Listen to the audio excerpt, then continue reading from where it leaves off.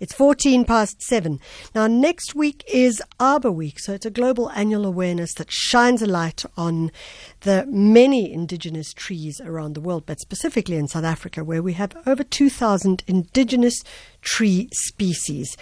So we thought we'd find out a little bit around that. And essentially, if we're looking at tree species, how do we look at the pollinators, the bees? What is it that they have to do in order to make sure that our trees survive? On the line with us, we have Mike Alsop, African honeybee expert and senior researcher at the Agricultural Research Council. Mike, thank you so much for joining us.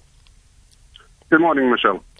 What is the difference between a honeybee and an African honeybee and an African bee? There are honeybees. Honeybees, as we know them globally, it's a single species, Apis mellifera. There are varieties around all over Europe and Africa. There are around about 25 different subspecies. African honeybees is the unfortunately named one subspecies out of 13 from Africa, and that's the common honeybee that's found in most of South Africa. Its species name is Apis mellifera scutellata, and then in the Cape we have another variant, which is the Cape honeybee. Okay, so when we plant trees, obviously, we want to plant indigenous trees. We want to plant flowers, which would then support the African honeybee, and certainly if you're in the Cape honeybee, just to ensure that they have the right food and nourishment. What would those plants be? Of course, plants, wherever you're going to plant them, are very much dependent on where you are in the country. So up in the Lowveld compared to the Western Cape, you're planting very different things. I would differ a little bit in terms of saying we should restrict ourselves only to indigenous trees. We should plant indigenous wherever possible, but the sort of bouquet of forage that we need is we require exotic plants as well, both trees and other plants.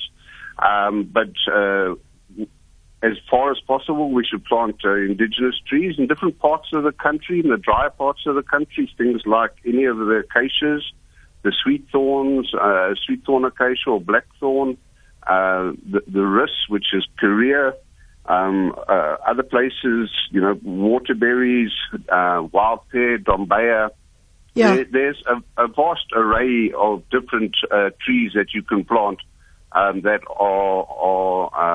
provide nectar and pollen for not only honeybees but also all other pollinators. Mike, I recently read an article about how human beings could learn from the kind of team building processes that if we look at ants and how ants operate and also how bees operate. I wonder if you could maybe just give us a few insights into how they work as a community. Honeybees are a very effective community. They are driven by sustaining the colony and driven by reproduction, as everything else is, to successfully build up a colony and then reproduce.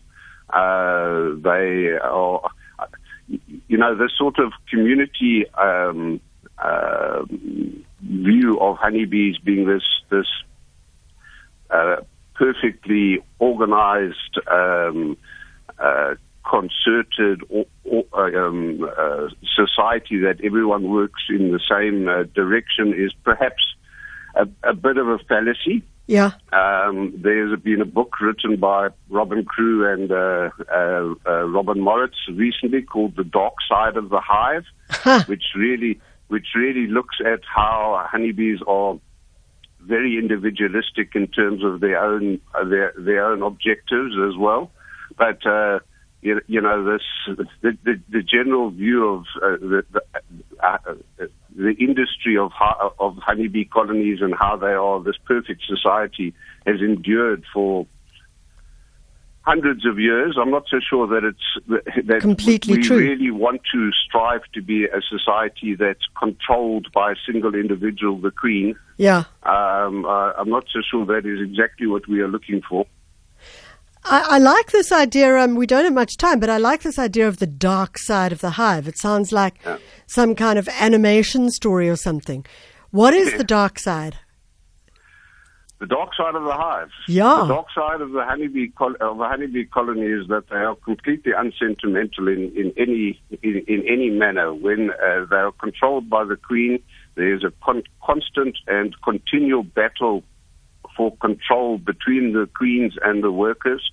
Basically, a pheromonal chemical battle. Yeah. The Queen, whenever so she directs actions in the colony in terms of who forages and what forage is collected, what reproduction is happening.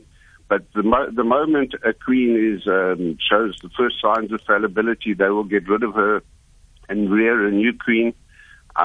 They produce males to mate with other virgin queens at the right time of the year, but the moment the males, drones, are no longer profitable for them, they will just evict them from the colony and leave them outside to die. So honeybees are just like all other animals, quite ruthless in terms of promoting their best survival, putting their best foot forward, so to speak. The little best, what? Yeah. The little dark side of the hive. And, they will compete vigorously with everything else. Honeybees vigorously compete with other honeybee colonies and with all other pollinators as, for forage resources. And that's part of the concern these days that many people have, is that because of our global dependence on honeybees, and we need them so critically for food security to pollinate all our crop production, that we are increasing the number of honeybee colonies in the world all the time. And they're competing against each other. Dire reports that one sees about honeybees going extinct. There are actually more honeybees now than there've ever been. But those honeybee numbers increase, we're actually putting increasing pressure on other pollinators, on other bees and other insects, and we have to, which are crucially important in biodiversity, etc. So we always have to be concerned about that balance. Mike Alsop, African honeybee expert and senior researcher at the Agricultural Research Council. I'm interested to read that book, The Dark Side of the Hive.